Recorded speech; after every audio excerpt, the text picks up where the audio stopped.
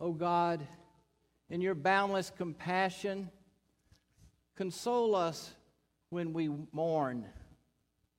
Help us to grieve with hope, and give us faith to see in death the gate of eternal life. Amen. Amen. Presbyterian minister Lloyd Ogilvie tells of going to see a Broadway play, a musical entitled, "Don't Bother Me, I Can't Cope." In one scene from this musical, a group of people who are overwhelmed by the trials and tribulations of life have lost hope for the future. And in so doing, they assume the fetal position on stage, the lights dim, and they sing over and over again the refrain, "Don't bother me, I can't cope." I say that with some intensity because there have been a few times in my own life that I've felt very much like that. Have you? Lloyd Ogilvie's take-home point from the play is that our view of the future strongly impinges upon the way that we respond to life in the present. In other words, if we don't have some hope for the future, if we don't have an optimistic view of the future, then our creative energies for dealing with the present tend to shut down. Tell me your view of the future, and I'll tell you how much energy, how much optimism, how much enthusiasm you have for living today. This is what I think the prophet Ezekiel meant when he wrote, "Without a vision, the people perish." Without a vision of some hope, we perish. Now, when I say that we perish, what I mean is that we become fatalistic. We give up. We quit. We throw in the towel. So our vision of the future, the way that we anticipate life, is important, very important, not only for the next life, but for the way that we live this life. A fatalistic view of life not only affects how we view life after the grave, but it has the power to shape how we meet or don't meet the challenges of life after birth. And there are plenty of challenges of life after birth. Consider this scene from the life of St. Francis. One day Francis was out hoeing his garden. A man approached him and asked, "Francis, if you knew that tomorrow you were going to die, what would you do?" Francis said, "I will show you." And with great equanimity, with great inner peace, Francis kept hoeing his garden. Our faith in the afterlife allows us, does it not? I pray it does, to continue with some equanimity, some quiet confidence, to hoe the garden that is in front of us, the road that we've been given.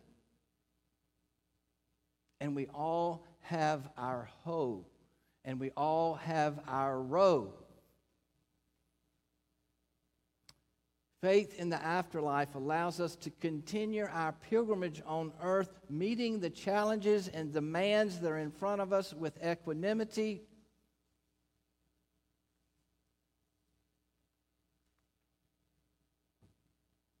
Or not.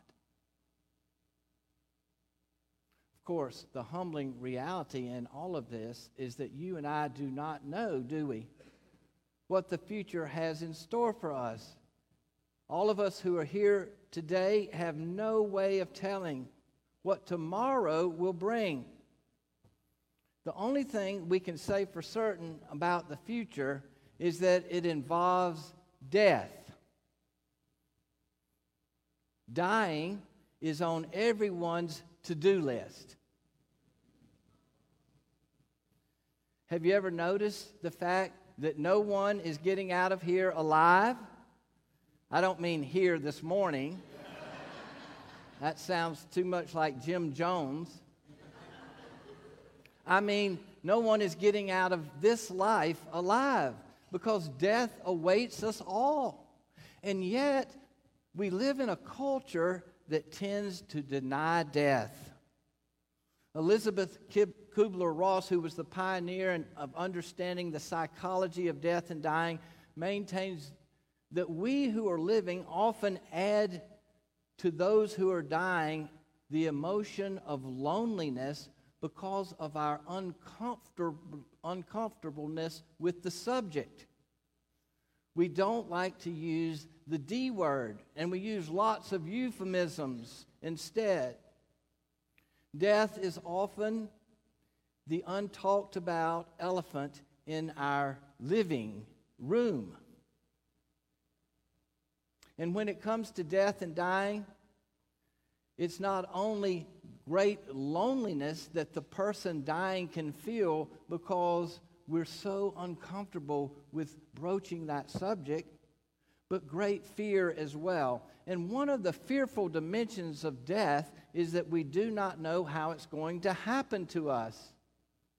Death may await us peacefully after a long, good life. We all would love that and pray for that, and it may happen that way. Or it may await us the way the concrete floor awaits a falling light bulb. We witnessed that this week in the news. Unexpected death certainly has the power to shatter our current plans and dreams and send us into despair. Another fear of death for some people is the fear that there may be nothing on the other side. Is death really the equivalent of destruction? Is it the annihilation of what is? A return, if you will, to the abyss of nothingness? This fear has been expressed by poets and philosophers alike. Homer, the Greek poet, wrote, "What we call life is destroyed by death, and there's none who can take away its terror." Really? A more contemporary philosopher states that our generation does not believe that God is dead. Instead, we believe death is God.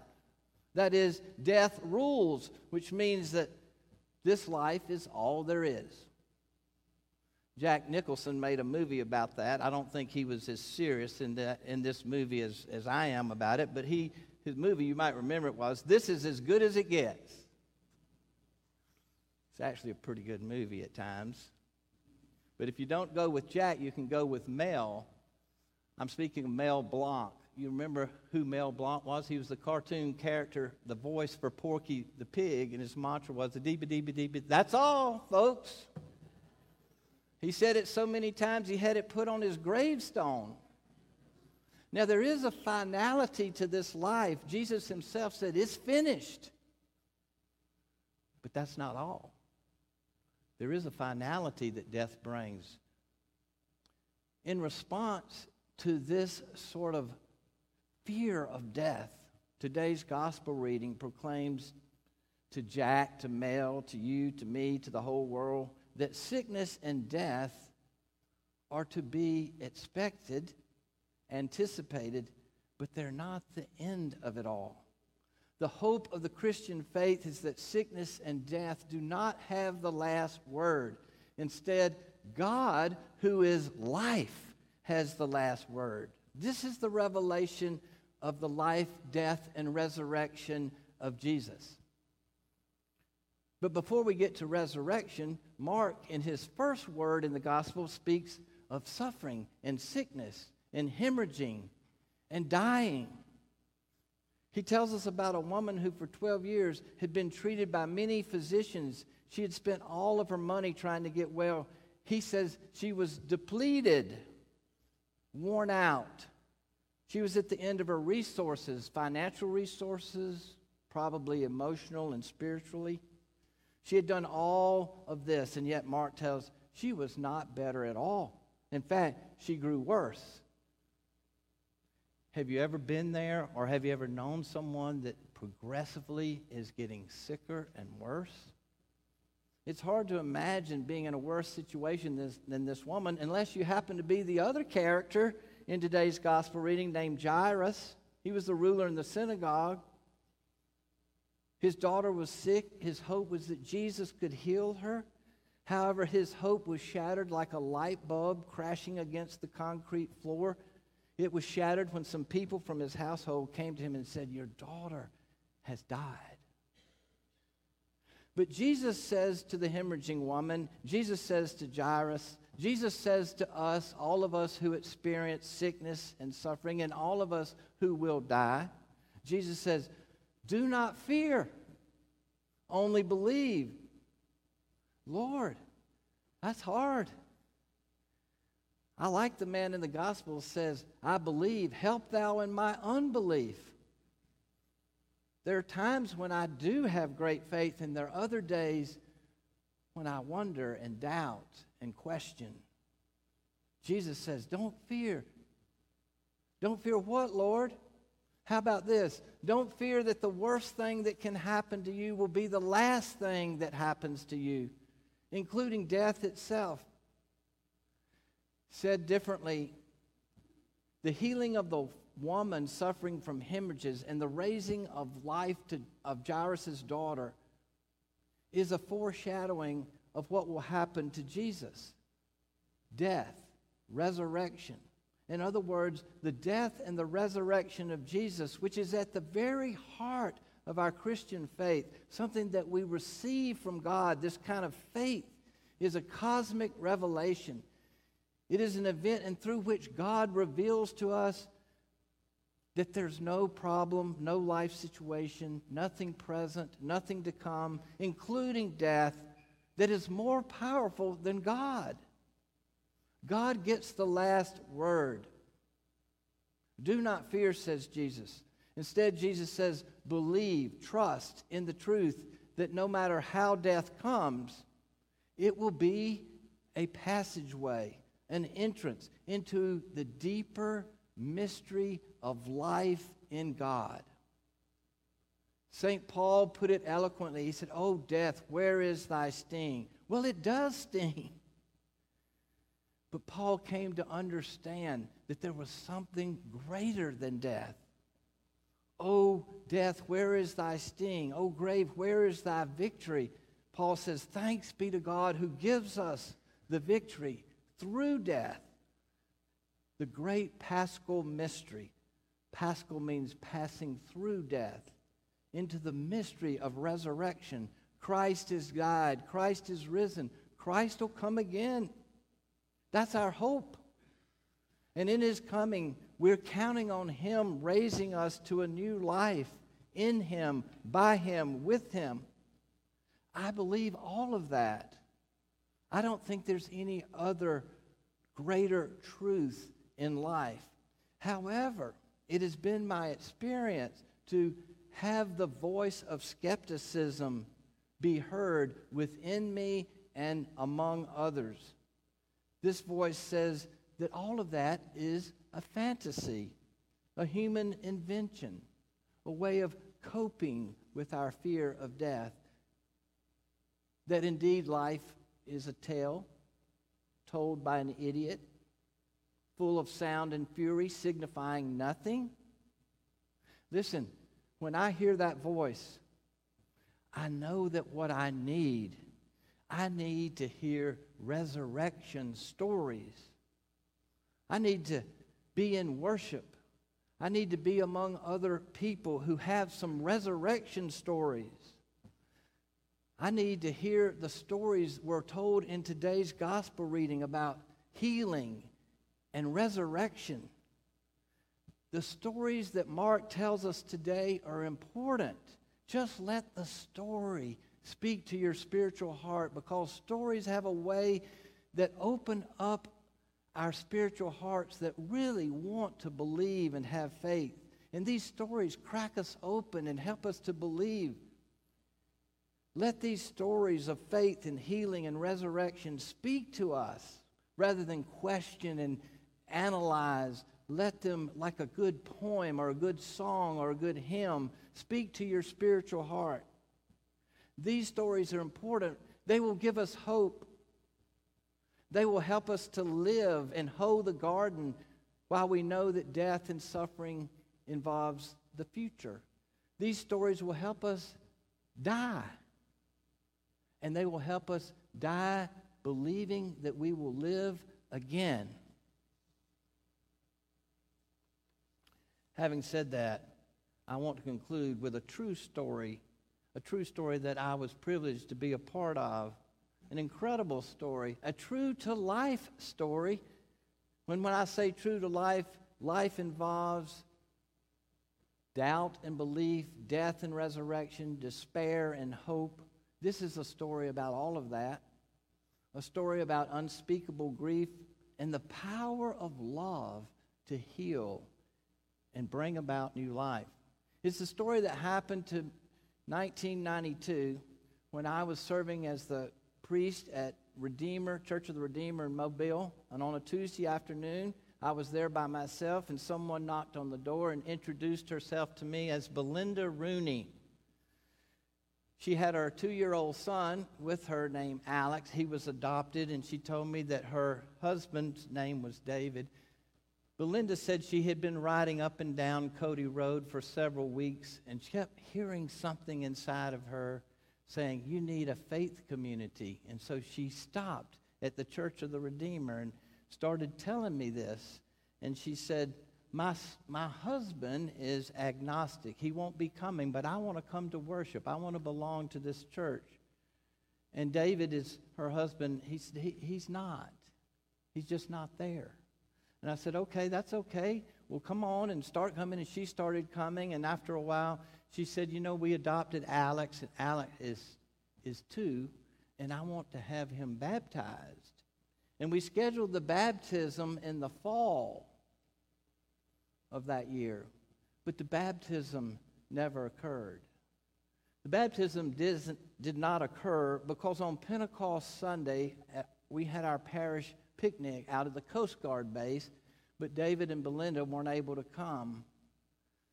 And while they were hoeing their garden, literally working in the garden, young Alex got on his motorized tricycle and got through the gate and drowned in the pool. I got a call at the Coast Guard to come to Providence Hospital. When I say the grief was unfathomable, I mean unfathomable. It's hard. It's really hard. And David, at that point, just was broken.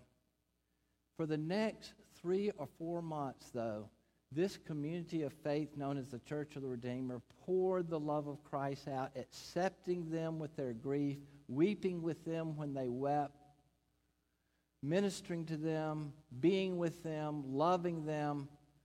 About 3 months later, another knock on the door at the church came on another afternoon. This time it was David, and David said, "Marshall, I need to talk to you." He said, "I'm not a Christian, but if this is what Christianity looks like, if this is the love that can flow in a time of pain and death, I want to be a Christian." And he said, "I want to be baptized on the day that my son was scheduled to be baptized in the fall of that year." And he was. It was the most incredible Sunday in 32 years of ordained ministry. Now, one little addition to the story is that David went on to be junior warden. He was a faithful member of the parish. He went to Cursillo at Beckwith, a short course in Christianity, and then after that, he decided he wanted to serve on staff at Cursillo, and the staff was made up of about 15 or 20 people, and we had a staff meeting on the night before all the participants would come the next day, and David came up, and he was assigned to give a talk on faith. And he came up to me and he said, "I just don't know if I should talk about Alex. I don't know. I can't get any peace about it." I said, "Sleep on it, pray about it, and you'll know in the morning." Well, in that next morning, we had a staff Eucharist, 20 people in Beckwith. We pulled out 20 chairs, There were 150 or so prayer books in the closet. We pulled out 20 prayer books. We put them in the chairs randomly. The staff comes in, David among the staff. They all sit, no assigned seats. He sits in his seat. We go through the Eucharist, and when it's over, he comes up to me and said, I got my answer. I got my answer. I said, what do you mean you got your answer? He said, look, and he opened the prayer book that was in his seat. And when he opened it, there was a hello, my name sticker in there. And it said, hello, my name is Alex. It was the only prayer book out of 150 that had a sticker. It was put in randomly in a chair. He sat randomly in a chair. You may not believe in miracles, but you have to admire the timing. Incredible. And he said, I knew that Alex was with me. And he gave one of the most powerful talks on faith at Cursillo. You can only imagine. We need stories that inspire hope, stories of resurrection, stories of love that is stronger than death. I don't have the answer as to why David and Belinda went through it. I don't. I don't have the answer as to why tragedies like that happen. But I do believe, and I ask you to be open to the power of love that is stronger than death, that brings about new life.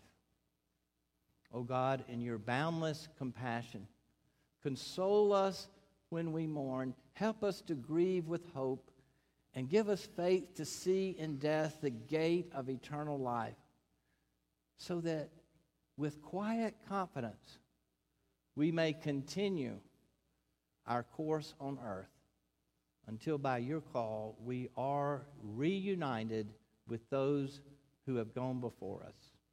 Amen.